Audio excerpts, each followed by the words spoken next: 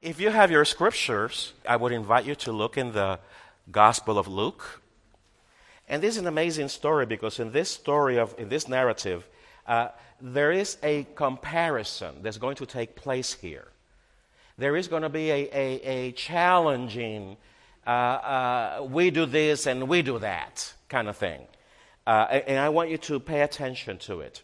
At the same time, there is a choice to be made on how to treat certain people. But let's look at it in detail and see what happens in Luke chapter 7. And it reads as follows. Listen to and for the word of the Lord this morning. One of the Pharisees asked Jesus to have dinner with him. So Jesus went to his home and sat down to eat.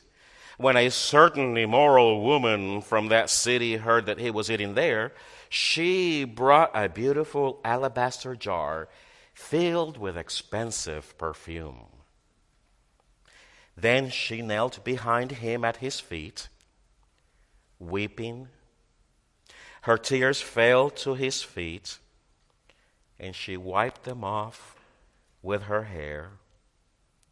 Then she kept kissing his feet and putting perfume on them. When the Pharisee who had invited him saw this, he said to himself, if this man was really a prophet, he would know what kind of woman is touching him. She's a sinner. Then Jesus answered his thoughts. Simon, he said to the Pharisee, I have something to tell you. Go ahead, teacher, said Simon. Then Jesus told him a story. A man loaned money to two people, 500 pieces of silver to one and 50 pieces of silver to the other. But neither of them could repay him, so he kindly forgave them both, canceling their debts. Who do you suppose loved him the most after that? Simon answered, I suppose the one for whom he canceled the larger amount, the 500 pieces of silver. Jesus said, that's right. Then he turned to the woman while still speaking to Simon. Look at this woman kneeling here. When I entered your home, you didn't offer me water or to wash my dust from my feet, as it is the custom. But she washed them with her tears and wiped them with her hair. When I came in, you didn't greet me with a kiss. But from the time I first came in, she has not stopped kissing my feet. You neglected the common courtesy of offering me olive oil to anoint my head. But she has anointed my feet with rare and expensive perfume. I tell you, he turns to the lady, her sins, and they are many, have been forgiven. So she has shown so much love. But for a person who is forgiven little, shows only little love. Then Jesus said to the woman, your sins are forgiven. The men at the table said amongst themselves, oh my gosh, OMG. Who is this man that he goes around forgiving sins? And Jesus said to the woman, your faith hath saved you. Go in peace. The word of the Lord. It is amazing that even yesterday, as we were celebrating the wedding, and as I moved throughout town in this beautiful town of Mableton, of South Cobb County, Mableton, Austell, Marietta, and Smyrna, and now with the beautiful colors that are changing, it's getting that beautiful palette. And I'm amazed at how God's grace comes to our lives, even in the seasons, not in a subitous, sudden manner. Suddenly, boom, 32 degrees, let's freeze everybody. No. But even the seasons demonstrate God's grace as they come softly, as they come gently. Because even though this morning was the coldest one, hey, I know that tomorrow my day off is going to be warmer.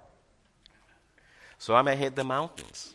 But that's how amazing God shows God's own grace in nature. But sometimes, going back to what I was starting to say before the weather got my attention, was the fact that when people ask me, this happens, when people ask me, where are you, or what do you do? Says, well, I'm a pastor. Oh, really? Because they've seen my behavior already, and they're suspicious already. Really? And I tell them, yeah, I'm a pastor.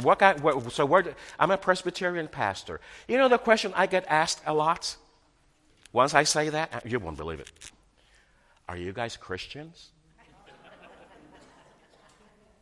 Yeah. Are you guys Christians? And it was amazing when a girl from Pennsylvania, Eastern Pennsylvania, even asked me. I know. I mean, originally, it was founded by Presbyterians. Welcome back. So it was amazing that they don't know who we are. Then when they ask us, and what is that? Well, we are a Christian brand. We are a religion of a kind of Christians, and we call ourselves Presbyterians because what? What's the main thing that comes to your mind quickly? Elders.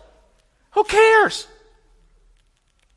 And we're identifying ourselves with with language that maybe 30, 20 years ago was viable. Everybody was interested because everybody knew what Presbyterians was. Everybody knew what Episcopals were. Everybody knew what Methodists and Adventists were and all these other groups, Church of God and assemblies and all that stuff. Everybody had an idea. But today, when you say, well, I'm Presbyterian, the conversation stops there.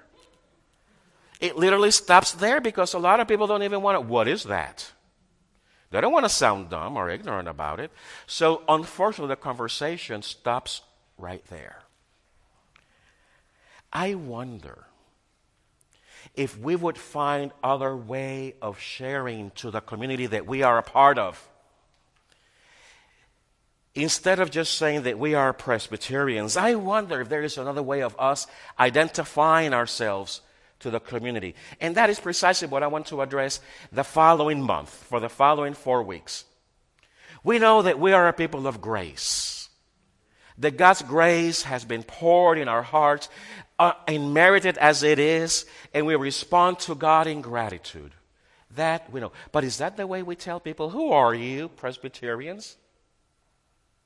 Well, this following month, I want to share with you 4 things that you can tell them that they won't get freaked out, but that maybe will elicit a conversation, a good, healthy conversation that may bring them closer to Jesus, whether it is in this church or any other group. The idea is that you become an ambassador of who we truly are. We either identify ourselves as members of an institution, or we identify ourselves as member of the family of God. You choose. But in the following month, we're going to be talking about people of grace and forgiveness, people of grace and change, people of grace and opportunity, and people of grace and gratitude. And by the way, that last one, grace and gratitude, hold on to your pockets because that's our first Stewardship Sunday. So get ready to think. Don't get lost now. Where's Doris Grimm? Don't get lost now. Hold you to that one. But you see, so who are we when they ask us, who are we? Are we Presbyterians? Are we Christians? Are we religious? Well, if I go online and I ask Google, who are Christians? When I go away, I find Christians are homophobic, judgmental, condemning, unaccepting, backward thinkers, anti-education, racist, self-righteous. That's a good one. Yeah, that's real. We are better than others. That's what we think. We have it all together. Others are bad, negative. Others are not to be trusted or loved. Exclusive. We are exclusive, angry, and dismissing. Others think we're ignorant, lazy, and uneducated, emotionless, irrational, unreasonable, and unfair. Well, yet others think we are conniving, opportunistic, and taking advantage of others while we abuse their weaknesses. Amazing. So it sounds that the church of the 20th century, the actual church of Christ that was alive in the 20th century, is almost unrecognizable. They see it corrupt, they see it self-righteous, and when I'm saying they, I'm talking about the majority of our society outside of these doors. Can you believe that? That's the reality. But in order to facilitate an easier, a more true identity of who we are, instead of members of an institution, but we're members of a family, we're members of something that is alive and well, something that is talking about positive, good, and healthy values, something that wants to build, redeem, and reconcile, not something that wants to divide, destroy, and put us under. So that's what we'll do. Who are we as people of grace? Who are we as people of forgiveness? You see, because both are inseparable. We had the practice here of the little coin of love and forgiveness, forgiveness and love. Well, love is nothing but God's action of grace. And they are totally inseparable. You cannot separate God's grace. And first of all, God's grace is a gift. It's a gift. You cannot earn it. And I eavesdropped in today's Sunday school downstairs because I was preparing a salad. So I eavesdropped. And yes, faith is required for salvation. But guess whose faith? Not yours. Because your faith can't even move a mite. A little teeny thin bedbug. But God's faith, who was given to you as a gift, who enabled you to believe, is a gift from God. It's not your faith. You don't even have, some of us doesn't even have faith to get up in the morning. What are we talking about? It's the faith of God that is a gift to each one of us. And yes, that is what grace. So grace is a gift. It is sufficient. It is enough. What does sufficient mean? Enough. Enough for whom? For God. You see, that the issue is that we feel so guilty, that we feel so ashamed, that we have this ill feeling or ill thinking that we have to do something to satisfy God. Yes, God is gracious towards me, so now I got to do my part. For what? If God's grace is sufficient, it is sufficient to take you here in this life into the next beautiful experience with God. It's sufficient. Oh, that desire to do something is not to add to your salvation. That desire to do something is a response to what you're receiving from God. Don't confuse it as your cooperation with God. Please. Then forgiveness. Forgiveness is something that, again, is a gift of God. It is total and unconditional from God towards us. The problem is that we don't want to receive total forgiveness from God because we want to pay the price. We somehow, is that being a masochist or something like that? We somehow feel that we have to atone ourselves. And yes, that feeling comes from hell. Not from God. That feeling comes from our own initiative to satisfy ourselves and say, God, you saved me, but I did this, and I did this, and I went to church for 30 years, and I went to McDonald's for 35, but never became a hamburger anyway. But you see, forgiveness is also a gift. It is total. It is unconditional. It means that God, listen to this, that God is no longer blaming you. You get that? God is no longer blaming you. Tell somebody to your left and to your right, God is no longer blaming us. Go ahead. God is no longer blaming us. God is no longer blaming us. My goodness sake. So if God is no longer blaming us and God has forgotten every sin and throw them to the to the bottom of the ocean, the deepest part of the ocean, and I add, and then I put a sign. Then he put a sign saying, no fishing. Now go in there, get that stuff. It's done with. It's forgiven. That is the only attribute of God, thinking about this afternoon's class, that I think we kind of understand. God forgets our sin. God no longer is thinking about it. God is no longer reminded of it. You remind yourself.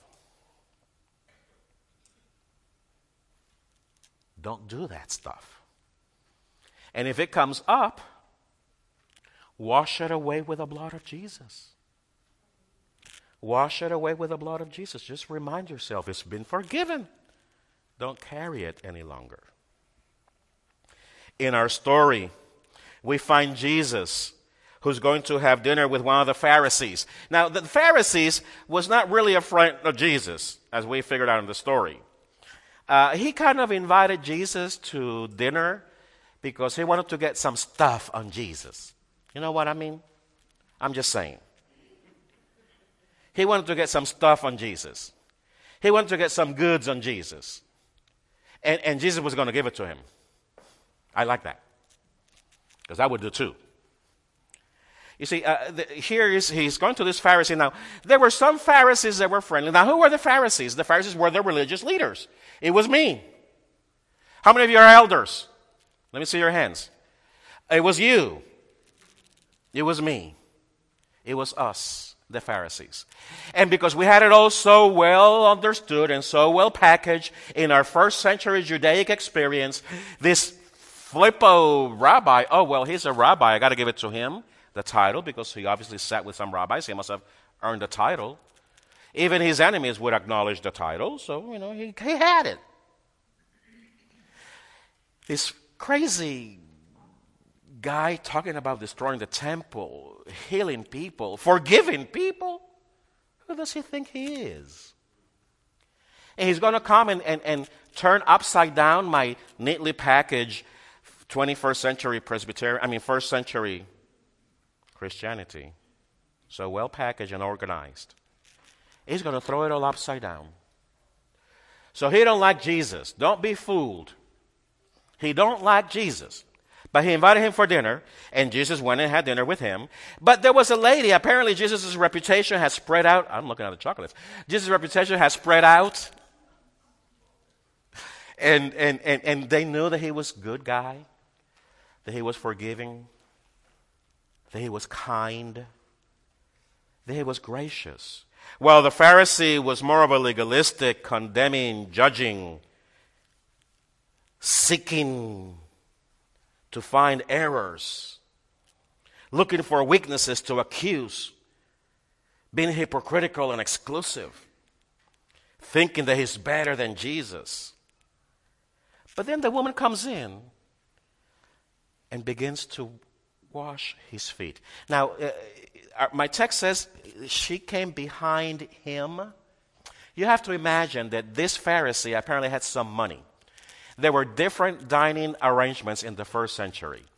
And this may have been one of the most opulent ones. Can you imagine a round sofa? A round sofa with a table in the middle? Just imagine that.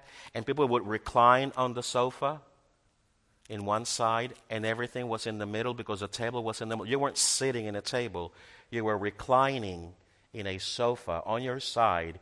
And that's why the text says she came behind him, because his feet are extended. If the table is here, he's reclining, his feet are extended out. And therefore she approaches him from behind, because all of the guests, their feet are outside of the table. So she's washing his feet and cleaning them. Now, I think she may have been at the door. First of all, it says that she kind of knew the house of this Pharisee guy, right? I mean, I don't want to create any rumors here. I don't want to say anything that may not be there, but she kind of felt very comfortable. She knew the address. She knew the exact GPS location.